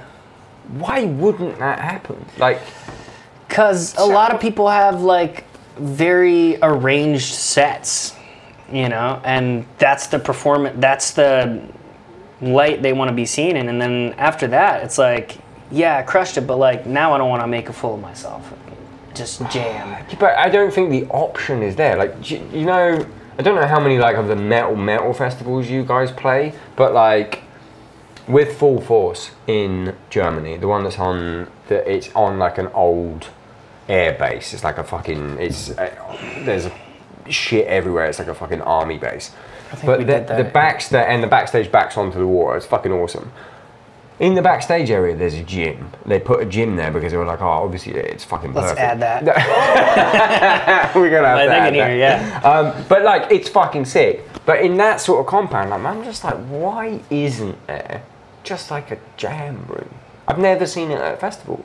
But I did one festival where, oh man. Oh, why am I blanking on my buddy's name right now? Oops. It doesn't matter. But it was basically like the small, like little jam afterwards, after the festival. And it was like metal festival. But Tech Fest. Was it probably, the UK one? I think so. Yeah, that's the only place I've ever seen it done. Yeah. Because it's all the fucking nerdy metal people. But why isn't it like, imagine like Reading Festival has it, or fucking Bonnaroo, and they have like, it's in the actual backstage and you just put it in a soundproof area or whatever. There's no way people don't want to jam with each other. It would be sick. Yeah.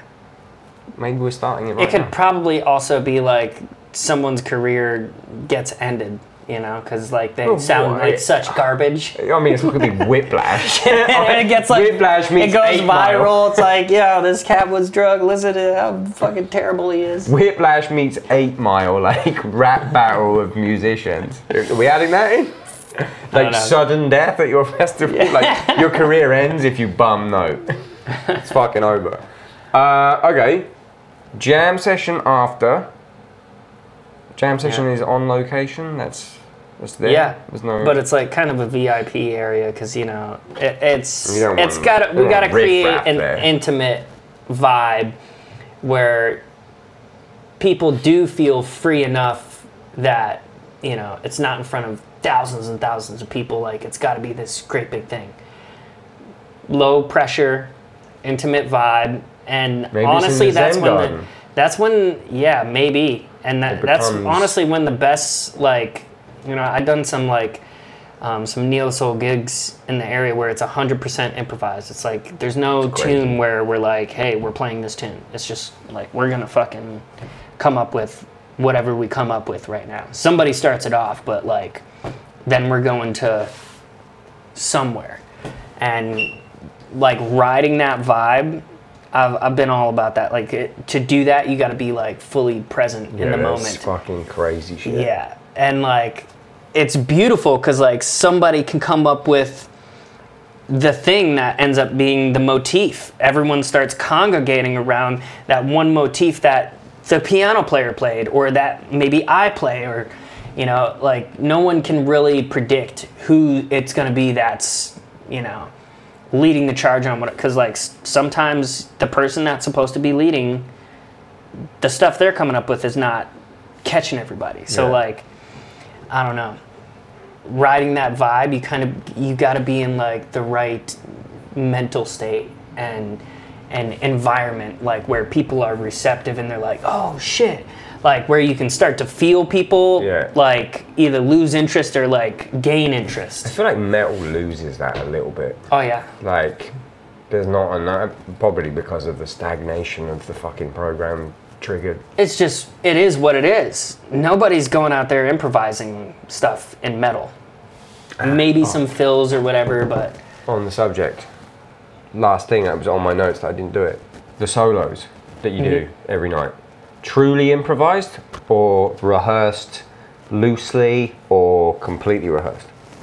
So like end of capo. I mean, improvised. It's all off the cuff. It's like... That's a fucking vote. I don't know what I'm going to play. It's like... You ever blow and it's like two beats before I'm supposed to start soloing, and I don't know what I'm going to play. That Brutal Assault video, I reckon I've watched it 100 times. I fucking love it. But like, there's like stuff that I end up playing that's the same, you know, or like utilizing some of the same patterns, but like, like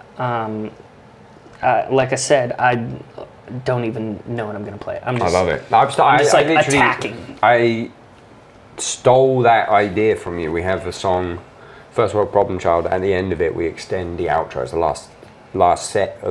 last song of the set. Yeah. And I originally like prepared like a go nuts moment, and then now every night I'll change one bit of it, and then by the end of the tour it becomes like a different thing. Yeah. That's my little Matt Garstka wannabe moment. Hell yeah. But it's so much fun. I do that where like improvisation-y.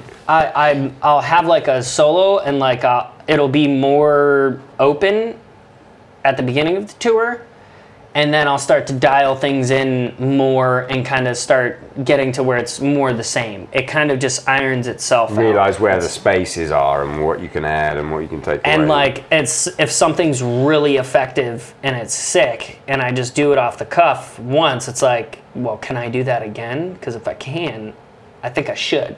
If the audience is responding to it too, it's like, I kind of have to add that, you know? So like, there's a level of that, like it becoming more organized, but then there's also a level of sometimes I'm just like, fuck what I've been creating, because sometimes you try to recreate what you've done and it just ends up not coming out the way it's supposed to, and it can dissolve its effectiveness. So at that point, you might as well just fucking go off. So I think it's like a balance of getting to where you kind of start to hone stuff, but you got to keep enough room and space available in your consciousness, in your approach, to allow yourself to do something spastic and unpredictable to yourself. And you're gonna have to have a pair of nuts for that. Could be because you might fuck up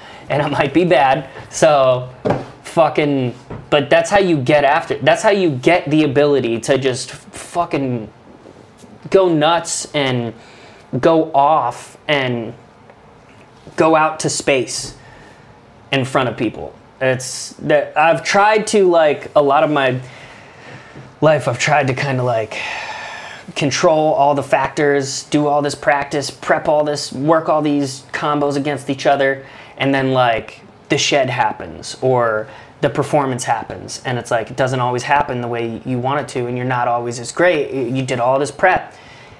There's a level of like letting go and just fucking going for it. And some guys, they do their whole career just doing that. And you can kind of tell who they are.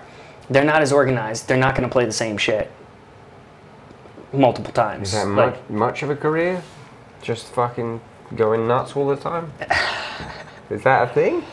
Yeah, I mean, name any names. There's some guys, yeah. They well, like a career, like making money, not just like really good at the drums. Because there's a lot of those. Yeah, that's different. That's a fuck me, that's a whole nother topic. Just like there is a lot of people out here there who are game-changing, innovative, incredible musicians, and they are just not it's not their job. Yeah. They're not. I don't know. They're not recognized. People don't know about them, or But they don't get that gig. That's they're world beaters. That with all due respect, that could have been you. Yeah. Because I remember when Naveen left Animals, I remember I was in a band with Mike Semeski that was friends with Alex Rudinger, and I knew that there was, I think, Troy Wright, Alex Rudinger, both those people I knew, and this guy Matt Garstka, and they were the three that they were looking at, or at least that I knew. Yeah. And I was like, oh, I don't know this guy. And then you get the gig, and I'm like, oh my goodness gracious me, this guy's a fucking monster. I was on Garstka Chops.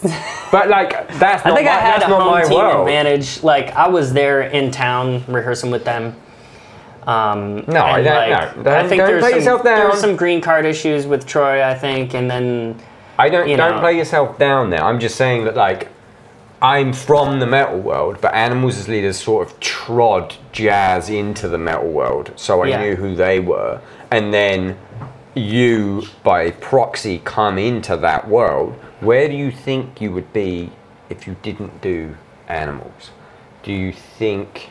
I got no clue, because I was ready for anything. I was brought up by real musicians getting by, doing fucking gigs, bar gigs, the nursing home gigs, doing whatever the hell they had to do, or working at the crematorium in the day, and they're like, you never know what it's going to be. It could be jazz that you get the fucking call for.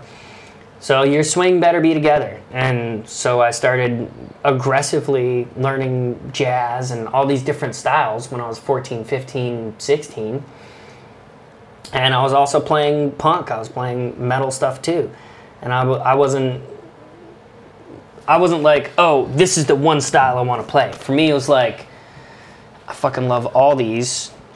And I actually, there's something here in each one of them, and I love that. And I just can't say I'm going to do one. Like, I didn't have the decisive power to choose a style.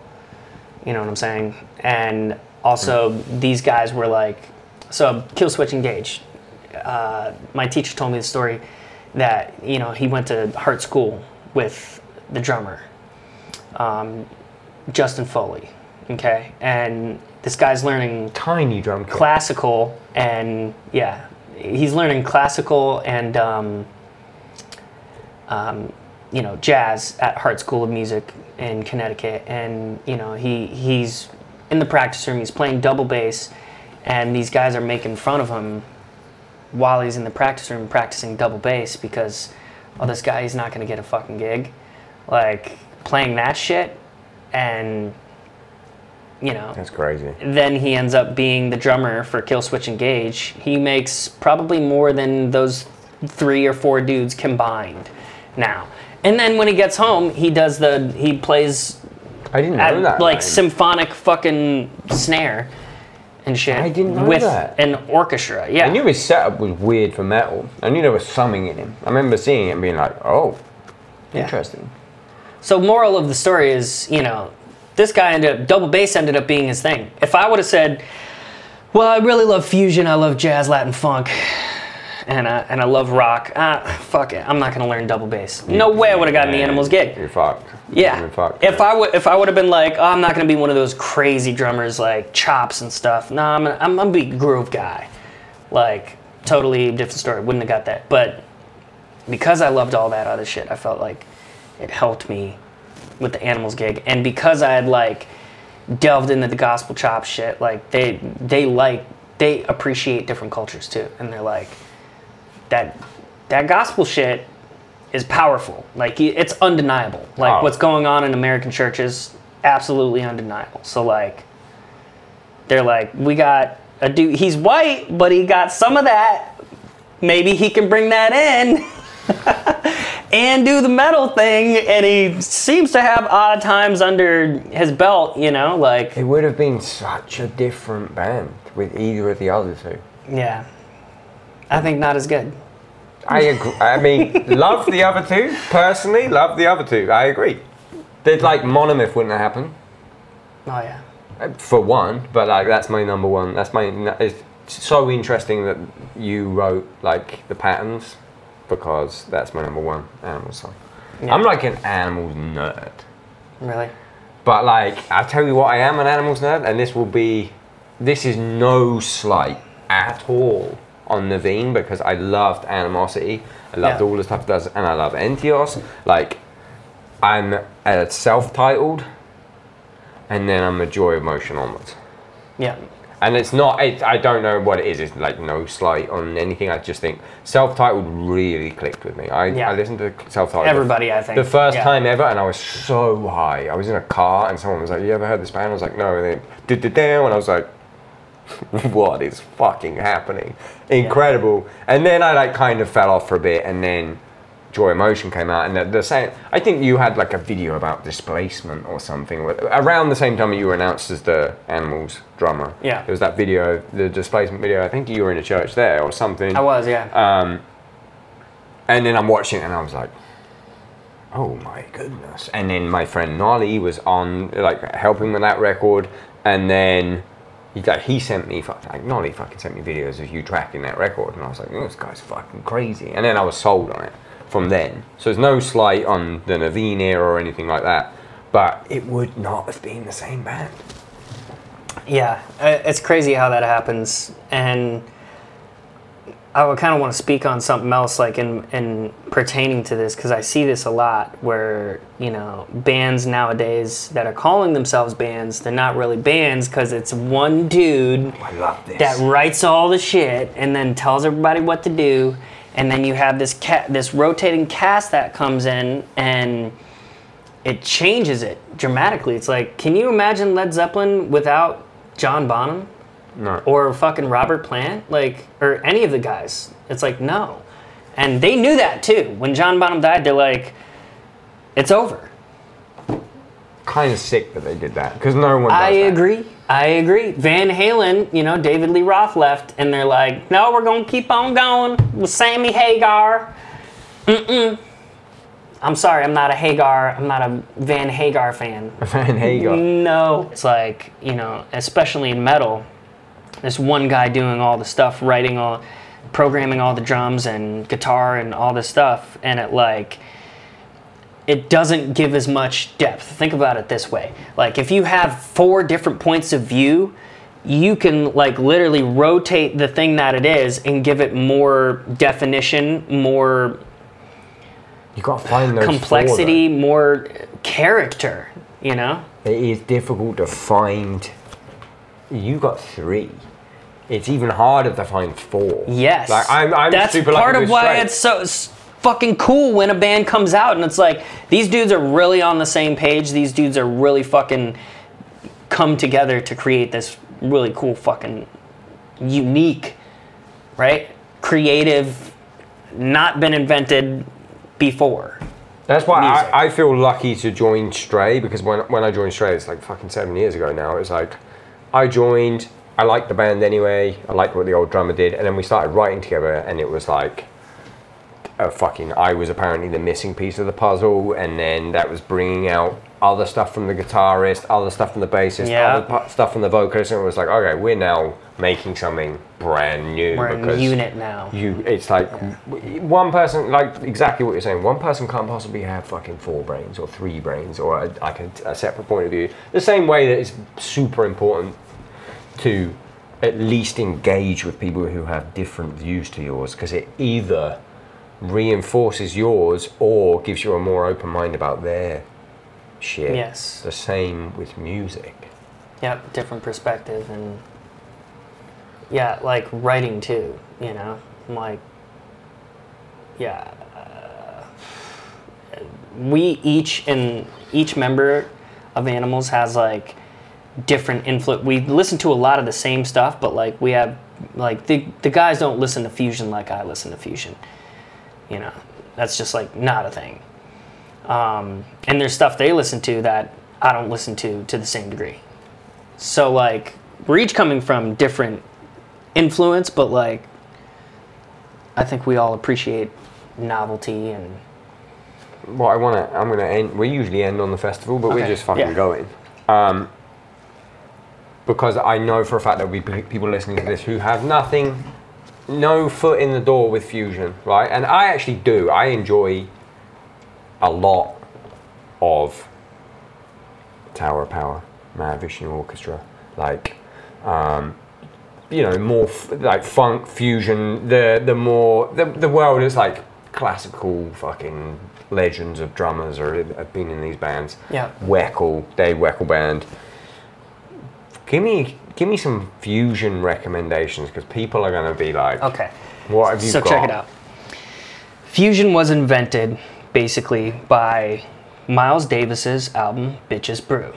Okay, he had crazy album, crazy fucking artwork. Yeah. So from that stemmed Mahavishnu. Why? Because of Billy Cobham and John McLaughlin.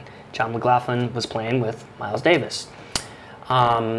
Headhunters came from that. Who was playing with Miles Davis? Herbie Hancock. And then Chick Corea. And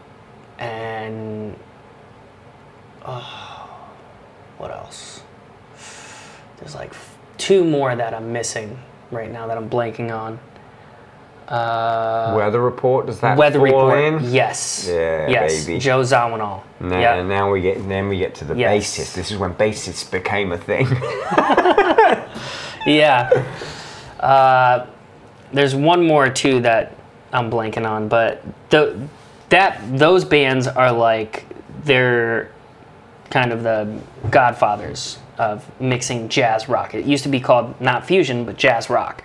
It was like kind of like rock and roll. People just call it rock now. Rock and roll used to be the rock, the straight stuff, and then that's the rolling part. Yeah. Shit used to be like swung too. Like the blues coming into the rock. Yes, it's not just a straight feel. Like they would have like swing feels or like in between feels. That's why it was called rock and roll. So like same concept, but with rock, meaning, straight up just rock mixed with jazz, which has Latin influence too. And that's the birth of fusion. And since then, there's a whole lot of bad motherfuckers that have popped up. But like, Chick Corea. Can you give me a top 5 albums of listening for fusion? Just because I know people are going to be like, I wish I had it. Okay. Mahavishnu, Birds of Prey. You got to hear that. Let me go to my thing. I got a playlist called Garstka Jams. Oh, Tony Williams and Alan Holdsworth. You got to fucking hear that. Now Tony Williams' Lifetime collection. It's got Protocosmos and Fred on there. Incredible album. That was like Tony's greatest gift, I think, to drumming. Let's see. Ooh, Hadrian Farad's first album. See, I don't know who that is. He's a bass player. So everything you mentioned so far, I'm aware of, but that's what I want. Yeah, he's nasty. What else for fusion? Oh, Wayne Krantz Trio. What's this album called? Long to Be Loose. It's a great one. It's got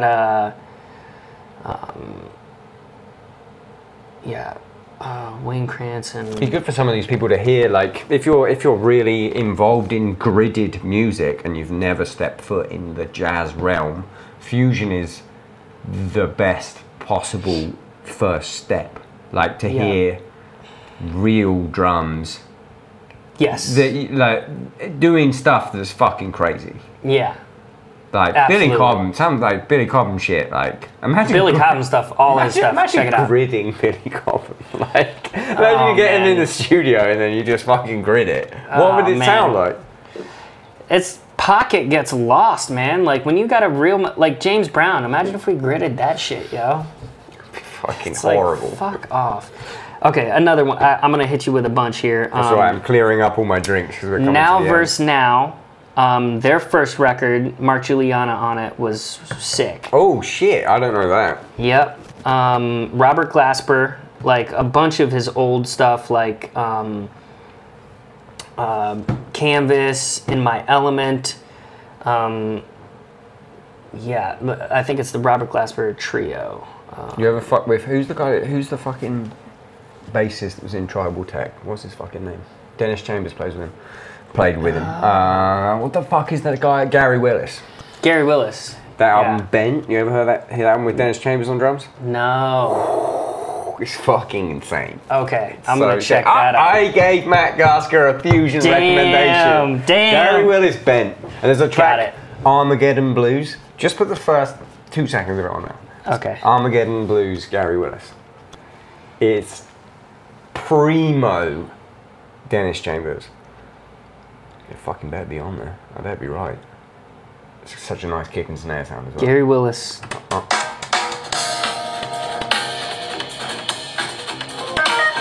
There's an insane fill in a minute. I got something that's pretty nuts from Dennis. Oh yeah? It's kind of like this, but a little more This nuts. There's a fill, the second like the AB with that fill later on. Yeah. He Like goes the crazy. drum falling down the stairs. Yeah. This record fucking rips though. Oh, it comes in a minute. Come on. I'm gonna get to it. Oh, sorry. Oh, it doesn't matter. We're still recording a podcast.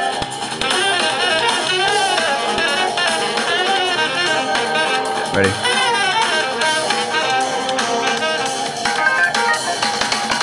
It's not. It's about fucking. It's in about 20 seconds time, so don't worry about it. But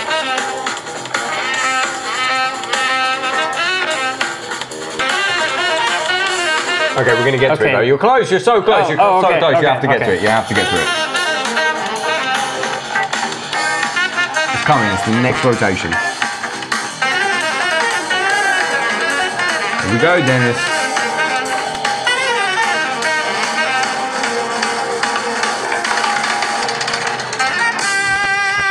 Singles. Singles Singles like a motherfucker. Just, but like not gridded. Like it's in triplets, but it's fucking straightens out in sections. Just beautiful.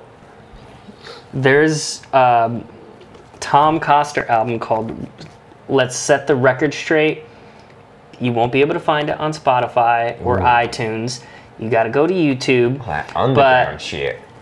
Check out Do you think any of this us will look fucking back in our lives this and regret intro here. The Do you remember beginning. Do you remember On the Verge wasn't on fucking Spotify or iTunes for the longest possible time? Oh really? Yeah. Dang. That had to be. I had to download that fucking illegally. I think the first Planet X album was the same thing. Okay. I wonder if I'm gonna get in trouble for this. Oh, that's nice.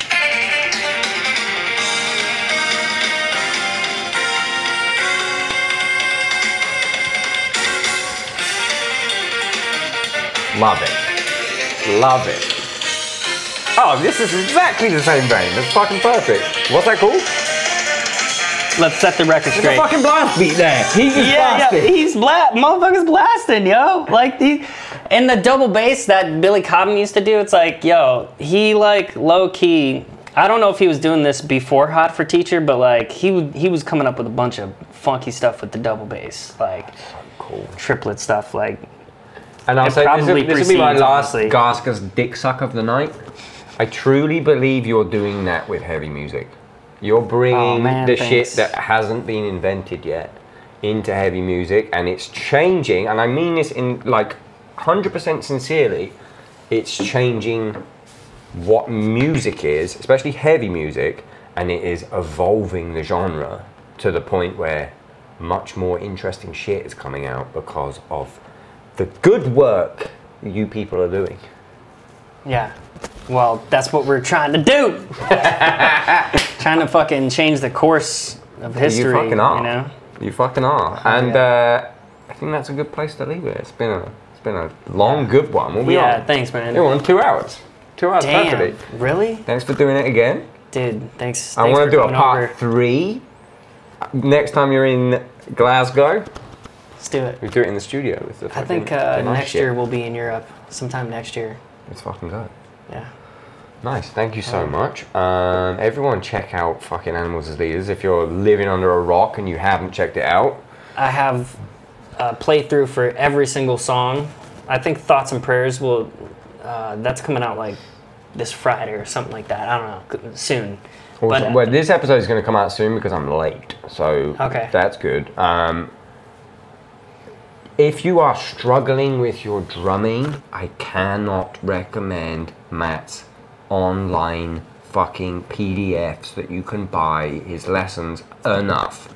Yeah. It's insane the price they cost versus what you get out. I put a lot of shit in there.